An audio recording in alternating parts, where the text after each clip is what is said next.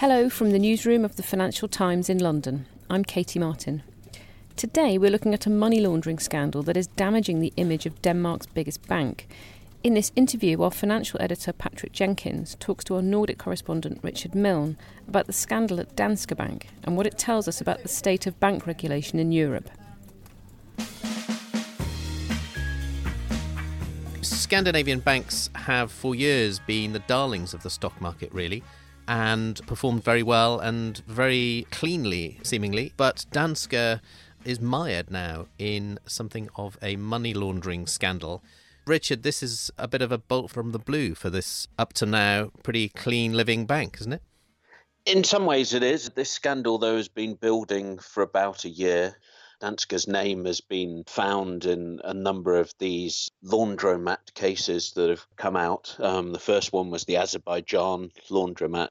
It's also been caught up in the Magnitsky case, which was the Russian lawyer who uncovered this alleged tax fraud, was then beaten to death in jail. And Bill Browder, big critic of the Kremlin, has been involved in uncovering where all the money has gone. And it's just now got to a really big size that investors have had to sit up and take notice of it. And what exactly are Danske accused of? Is it in the same kind of realm of the types of things that other big banks around the world, for BNP Paribas and HSBC, have been involved with over the years? Well, they all have their special elements, but it is fairly basic money laundering that they're accused of. What it is that Danske bought a Finnish bank that had big Baltic operations, and in its Estonian branch, it's alleged now to have had about $8 billion worth of suspicious transactions. And these are transactions where experts see a sort of underlying pattern, either involving shell companies or payment purposes that are very obscure, that all add up to signs that Danske should have picked up on. And Danske itself says that it didn't respond quickly enough, and it concedes that there was the possibility that customers were able to make criminal use of it. So it's putting its hands up, and I guess the regulatory authorities and the criminal investigation authorities are on their back.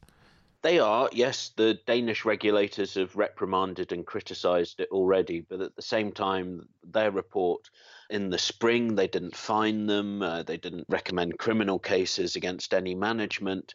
And I think really what you're seeing is a bit of the European problem in dealing with this, in that the regulatory response is shared. So in this case, the Danish regulators only supervise the governance management of the bank. It's the Estonian authorities that look at money laundering. And I think they've done a reasonable job, but it's just a very piecemeal approach. And I think it's interesting, those cases you named, Danske, these rarely come about because of the local regulators themselves. They've come about in BNP, HSBC's case, often through US authorities.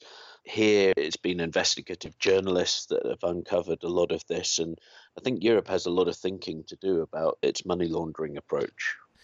Well, there's certainly plenty of it going around, that's for sure. Richard, thanks ever so much for joining us. That was Patrick Jenkins talking to our Nordic correspondent Richard Milne in Oslo, which was recorded for our Banking Weekly podcast that comes out every Tuesday. You can find a link to Banking Weekly and to Richard's story in our show notes. Thanks for listening.